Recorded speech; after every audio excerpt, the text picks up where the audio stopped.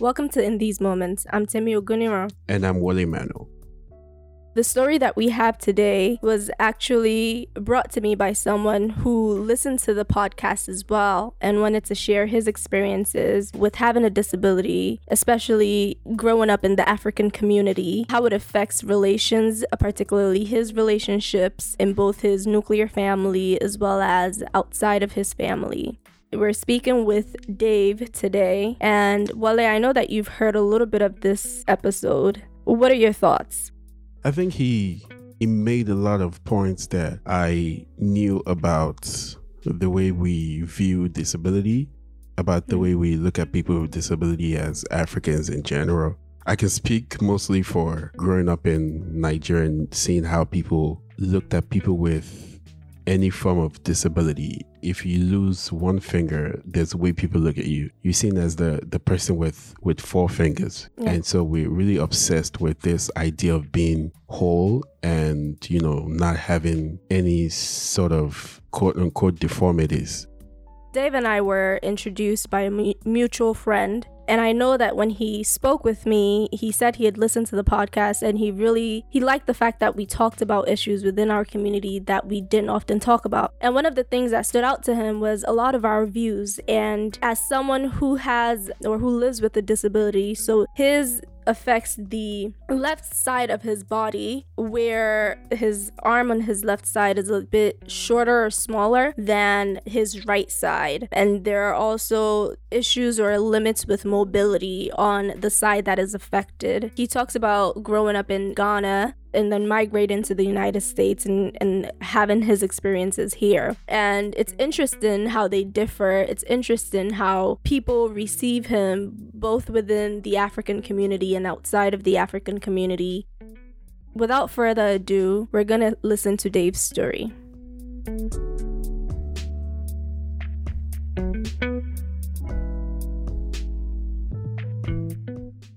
I've been in America for, I'd say, 19 years now. I came here in the year 2000 with my brother and my mother. Currently, I'm a compliance officer. I'm in the last semester for grad school, so hopefully there's a job out there for me. And other than that, I'm just living life.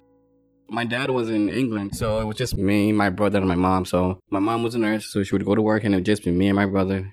Been here for 19 years and comparing it to what life was like in Ghana, you realize that there are a lot of things that are quite different. Over here you have a boiler, right? That heats up the water for you to take a shower. Over there you have to get a bucket of water and put in a pot and, heat it up. But you couldn't use all of that. You had to get like a quarter of it for yourself. And then my brother would have to get a quarter of it for himself. Then my mom had to get a quarter for herself. You were sharing toilets with like 10 other people. And yet, I always felt like we had it better than most. Because I remember there was a kid who would steal our food because his mom didn't feed him. We had food in the window and he would sneak his hand in the window and take the food. So, life wasn't terrible, but we didn't have any complaints. Dave goes into living with his disability and the differences between living with it in Ghana and then moving to the US and how he's received in both places. When those people say, they would say, okay, then Satya, right? Let's treat for, his hand is like, it's curved, right? Or there was also saying Insania, or his hands hurts him, right? So I never actually knew the diagnosis for it. Because I guess it was like something that people just didn't talk about. Like my mom was a nurse and it was just like, okay, you were born with it. It's unfortunate, but life goes on and life went on. I mean, I played soccer. I was in a neighborhood soccer team. I did hurdles. I did everything, I played basketball. I was the only kid in the neighborhood that had a basketball. We have to make up our own rim and play basketball. So living with it, I wasn't bothered, because people are curious, but then once they inquire about what it is, they don't think much about it. But the worst is when someone wants something from you and they can't get it from you, and then they go back to it saying, that's why your hand is like that. I can picture the guy who said that. His dad owned the building that we were living in. They were quite wealthy. And he wanted something from me. I don't recall what it was. But I think I said no. And then that was the first thing he went there. It's easy. It's easy to go there. Someone gets mad at you, and that's the first thing they say. That's when yeah, you're right. You are not, quote unquote, fully able-bodied, if you will. That's when they kind of remind you that. Dave goes into what life was like and what some of his experiences were after he moved to the United States. 7th grade, we're in a class. We're supposed to be like the smartest class in the school, like the smartest 7th graders. Right, accelerated class. So we had 7-1. So it's the last class of the day, Miss Knudsen class. That math class, I never studied for that class. But somehow I ended up with an A. There's a girl sitting behind me. Her name was Kendra. I don't care. Her name was Kendra. You can keep that name in there. So she sits behind me. I'm minding my business. So they're not paying attention to the teacher. And, they start cracking jokes. The second they start cracking jokes, I knew it. I knew I'm going to be a target. And then she started talking about me. I don't remember exactly what she said, but she just talking about, I think one of the things that I do remember was like, why is your hand like that? And when she started laughing, and people were saying, oh, don't do that. And the people that would even say don't do that, they were still smiling and laughing and say, don't do that. I remember I walked out and I started crying, and people that I knew in the hallway was acting what was wrong. I couldn't muster up the courage to even say, she did this. I remember I walked all the way home crying. Then when I got home, my dad and my mom asked, why are you crying? And I said, someone was making fun of my handicap. And they said, so is that why you're crying? I'm like, you kidding me? You don't know what it's like to be me. I was so fucking annoyed when they said that. Because I'm telling you, if I tell them right now, they probably still wouldn't get it. Because they don't know what it's like. And in the 8th grade, they moved me out of that class. I don't know why. So I'm not in the salary anymore. I'm in 8-5, which I was annoyed. And so we're in the homeroom. And a friend of mine, we're just sitting there minding our own business. We're in science class, actually. Because my home teacher was also my science class. So we have to go back there for 6th period class, for 6th period science. They're not paying attention to the teacher. We're just minding our business, myself and my friend. And some kids started just making fun of me, and that's when I got tired. So I wanted to fight them. I was going to pick up a desk. Here's what people don't know. When you're relying on one hand for everything, you can do a lot more things quick with one hand than most people can with 2 hands. Button up my shirt with one hand is just that simple. It doesn't take that long. It's because of the practice over the years. So I could have hurt that kid. Because my mindset was, I'm tired of this. I'm going to pick something up and hit you with it. Everyone is telling me to chill because, given my situation, it's not a fair fight. But what they don't know is that I was going to pick something up and hit that kid. I used to think about that, and I wouldn't have any remorse at all. And probably someone would say, well, you probably want to go to jail for that. But I could have said, well, I got tired of it. 8th grade, we had to play soccer in the gym. And I remember I didn't want to do gym. I failed gym because I didn't want to put myself out there. So I remember, I went to summer school for gym. Who was in summer school for gym? Me. I tried to get an excuse, but then my doctor said no, he should be able to. And he was right. I could be active, but I just didn't want it because I didn't want the gym teacher said, okay, we're going to have a competition, volleyball competition, right? Every 8th grade class. So I think there were 12 or 13 8th grade classes. So we had 8-5 and we got to compete against 8-6 or something. And the only people to show up for 8-5 were 3 people, including myself. I don't know. I wasn't even going. I just wanted to go take a peek and see who showed up. And the teacher told me and said, you gotta join them. So, we're playing volleyball. I can't use 2 hands, right? But I'll have to use the right hand to hit the ball. So they all started laughing. The opponents started laughing. So 8-6, they started laughing. And no one knew what was going on until someone said, oh, he can't use the other hand. He just have to rely on the one hand. So that doesn't help. No one laughed at me in Ghana. They just, had to say something rude when they need something. But here they laughed and make you feel some sort of way. I remember we were playing soccer, and I remember the highlight of that game was that I did a step over, and I took a shot, and everybody was so amazed. I'm like, why are you amazed? I think that was one time I actually liked gym because we were playing soccer, and I was the only good player on there. Well, myself and my friend who was Haitian and Cuban, he was also good too. So imagine all these kids, and soccer is not on your list. It's basketball or football, and being out, given where I'm from, and soccer is a big deal. I think that's the only time I liked gym, when we were playing soccer. Because I was carefree, I didn't care. They didn't know how to mark me or guard me. So if I'm playing against someone else that knows the game, they're going to have the advantage. But being that they didn't know much about soccer, I was drawing. You might as well give me a contract or something, So I asked Dave more specifically about his disability, if he had a diagnosis for it. And here he talks about his journey to seeing if there was any way that his condition could be improved. My junior year is when it was either my mom or my dad said, let's go see what we can do about my handicap. So first I went to my primary doctor, and then he recommended that I go to Bethesda Hospital to go see some sort of specialist. So I went there, and they started having me doing exercise, I I don't know what it was, but you just have to like put your hand on it and just, it's almost like a bicycle, but you're using your hand. I don't know the name. But I started doing that. And then after a while, they sent me to University Hospital. I saw like 4 doctors had a look at my situation. They said the plan was they're going to inject Botox. Because I knew what Botox was, right? I think Botox is just to make you look younger. And how does it make you look younger? By relaxing the muscles. So it's stiff. So the Botox is going to relax the muscles. So every 3 months, I got to get Botox. So once I get the Botox, right, I have to do some physical therapy. And to me, being in Ghana and knowing that I was coming here, I thought there was going to be some breakthrough, like, operation where the left would be just like the right. So when they said that, oh, you know, no, this is what we can do. We can't do anything else, you know, and just physical therapy and Botox so you can get some movement, you know, maybe like 60% or 7% mobility. That kind of just, it annoyed me and I lost hope. I wanted to be just like my right, you know, and they said, oh, we can't do that. I mean, if I'm trying to pick up a chair, I can pick up a chair, but I'll be depending more on my right side of my body more so than my left. Because the right side is obviously stronger. So it's not just my arm, but like, see, it's easy for me to close my right eye, but for my left, I have to like hold it. And even then, it will open up by itself. And so like, there's a slight limp. You wouldn't even notice it. Most people that I know don't even know. The actual diagnosis, recently, I think maybe like 3 or 4 months ago, I tried to call my primary doctor at the time, and he lost his license. It was suspended. They said on sanitary, something about him being on sanitary with his practice. So I think the state has my medical records. I googled the doctor and it said that, you know, he's been suspended. So if you were a former patient and you want those records, call this number. But when I called, no one responds. I have a friend and she was telling me that, you know, she thinks that it was the way I was pulled out of my mother. So when she said that, I actually want to see what they actually have in my medical records in regards to that. It's one of those things where I'm going to call, but it's never really on the top of my list.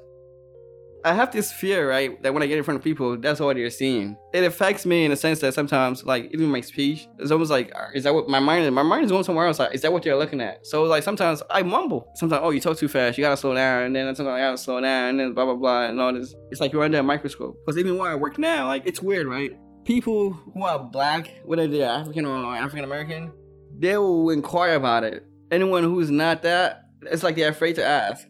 Dave and I got into his romantic relationships, and he talks here about how this has affected his relationship with women and some of what he wishes for. I have an easier chance with African American women, white women, and Latinas, right? In terms of like some form of relationship with them, I have an easy chance of that. But with African women, not so much. Nah. One girl told me that she likes guys with, I think, broad shoulders. She said she finds them attractive. And didn't make sense to me, but guess what? That's what she likes. There are women who like guys that are in shape. There are women who like guys that are a bit heavy. Just like there are guys who prefer women that are quite shapely, right? Things of that nature. Or she gotta have short hair or curly hair or anything of that nature, right? So I get that part. What I don't get behind the stigma with my handicap in terms of women that I've come across is that what is associated with. It's almost like, well, you know, some sort of bad luck or some curse or something. You know, there was someone trying to set me up with some Nigerian girl, and everything was going well, right? So I tried to be upfront with her, and she thought I was lying, so I was joking. So she was like, okay, send me a picture, right? She was living in Nigeria, actually. So I sent her a picture, and then she goes, oh, you know, we can't continue because my family won't agree. Just like that. I do the online dating thing, you know, Tinder. You know, on Tinder, you can find all kind of women in terms of backgrounds, right? I matched with a Liberian girl. Everything was fine for like 2 weeks. Because of what I've occurred in the past with African women, I thought I'd be upfront with her.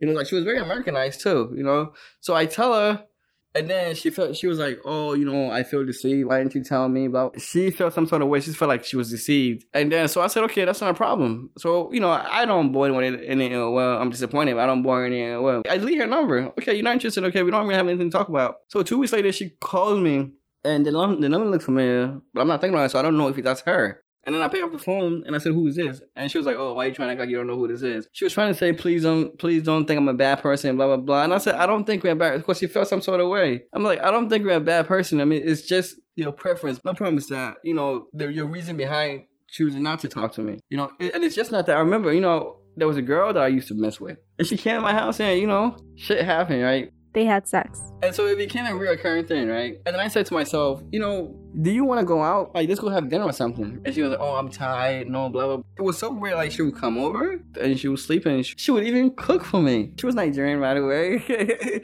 I have some Nigerian friends that would even cook for you. Like, unless we're dating, I'm not cooking for you, blah, blah, blah. But she would cook for me. And I'm like, okay, so why are we not going out? And then she said, yeah. I was annoyed. But, what are you going to do?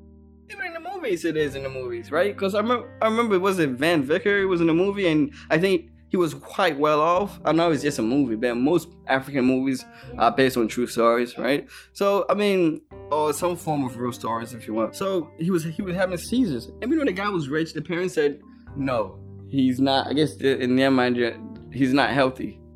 The girl who said my parents will not agree, the Nigerian girl, if someone parents say they won't agree, why not? Because they don't see me as healthy. Right? And if they don't see me as healthy, why don't they see me as healthy? It's not just me that's thinking that, but some people always think that, someone has done something to your family or something like, your family did something, that's why, you came out this way. Unless someone wants to tell me that's not it, and it's just that they prefer someone 100% able-bodied, then, I like to know because Black American women don't have a problem with it. I almost moved to England for a girl. That one just didn't pan out, but she didn't care. She didn't care that was the situation. Basically, most of my friends are Nigerians, if anything, right? So I went to some barbecue. It was like, I think some holiday or Labor Day or something. So we were there, and then there's a girl that I see, and we're making jokes about Ghana and Nigeria, blah, blah, blah. At the end of the night, I'm leaving. I'm saying hello to all these people that I just met, right? And she noticed it, and then I felt some sort of way, right? I don't know why I feel some sort of way. I'm not trying to date her, but it's almost like she's taken aback. But I'm like, oh my God, what the hell is that? It's almost like we're having a conversation, we're laughing, and all of a sudden she gets quiet. And it gets where I'm like, so maybe I need to understand that from their point of view, they didn't know, like they're just talking to me like I'm just like them.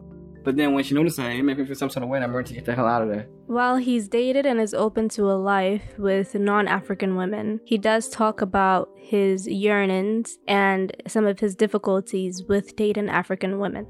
I kind of yearn for the African woman, over African American and white. Like, I'm ready. Like, cause I'm gonna be honest with you. Like, I see, like, sometimes you'll be walking and you see a black couple and you like, and their kid, and I'm like, I should have that by now, right? But then, like, I'm not finding that. Sometimes some people don't like you. Sometimes you don't like some people. Like, you're trying to find a perfect match. I'm gonna say it, like, I yearn for that. The woman that I may have ended up marrying, she could be, I don't care what background she is. I really don't care. But being around African women, you kind of like, you see African women like, God damn, like, it's African women, I don't care whether she's from Liberia, South Africa, like, you see an attractive African woman, like, God damn. To conclude, Dave speaks about how his disability has affected his confidence, as well as his ability to interact in certain situations. It's kind of like, it's made me timid, and someone will say, well, that's your problem, and blah, blah. And yes, it is, but I don't want to be the center of attention just for that. Even at work, like, I don't want any attention. Like, we have, like, a lot of meetings and stuff at work. Like, sometimes, like, I feel like I try not to talk. I don't want to say anything. I'm just quiet because I don't want to bring the attention to myself. Because I know that, because I feel like if I bring the attention to myself, so basically, I have to get over that because I'm thinking like, okay, they're looking. So that affects what I'm trying to say. Because now I'm focusing on that. My mind is somewhere thinking they're looking, and I'm trying to talk at the same time. There's no such thing as multitasking. Some professor told me that, but I agree that you can't multitask. So I just keep my mouth shut. Listen, there are people who have it worse than I do, right? I know that I'm not being naive to that, but the majority are not me. The majority are you. From the physical side, I just want to be just like everyone else. Whatever's going on internally, is going on internally, but from the outside, I just want to be like everyone else.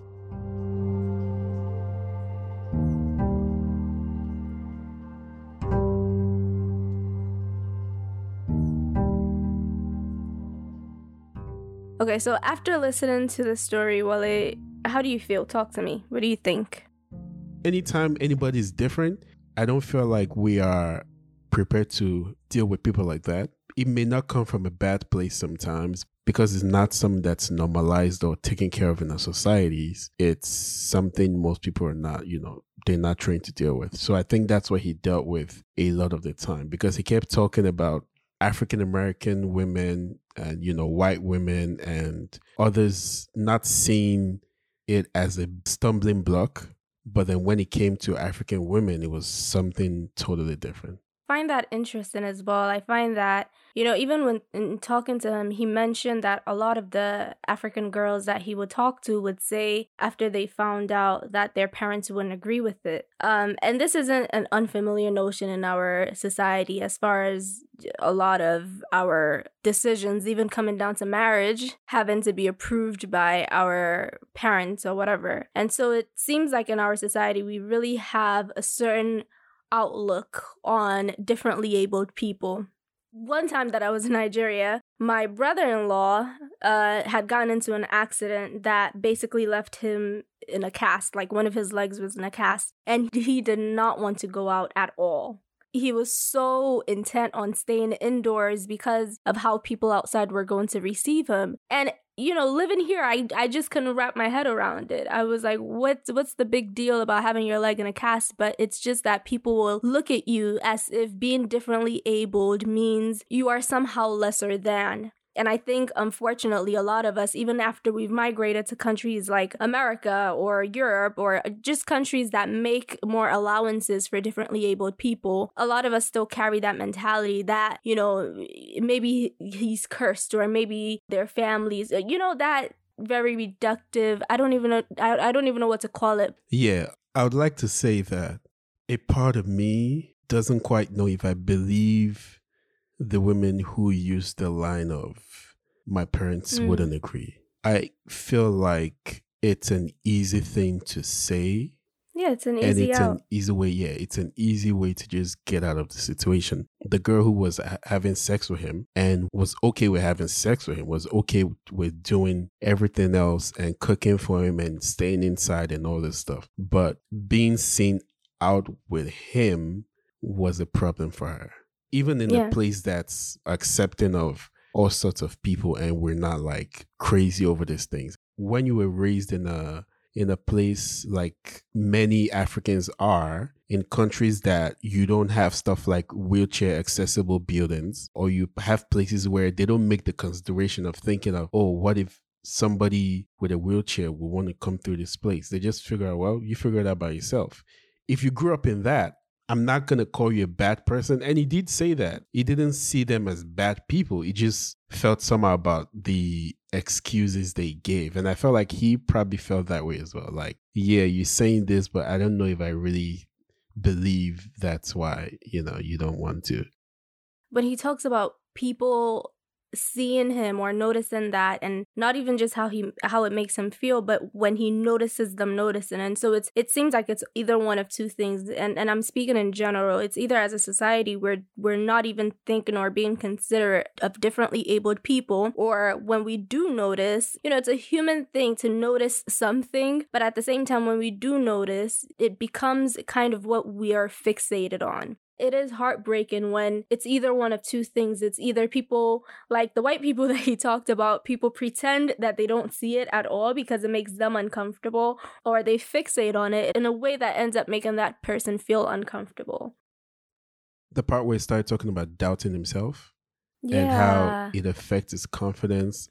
Most of us have confidence issue relating to one thing or the other. Some of us have anxiety issues relating to whatever. Some of us have fear of speaking, even though we speak very well. Everybody has, one thing or the other. But when you have something that's very out there, that's not an internal thing, and you have something that people can look at, I imagine that the weight is even heavier because it's heavier. So they can see that, and then whatever is happening inside, you add that also, and that just like complicates that process. It compounds on it. So I just it really made me feel bad for him.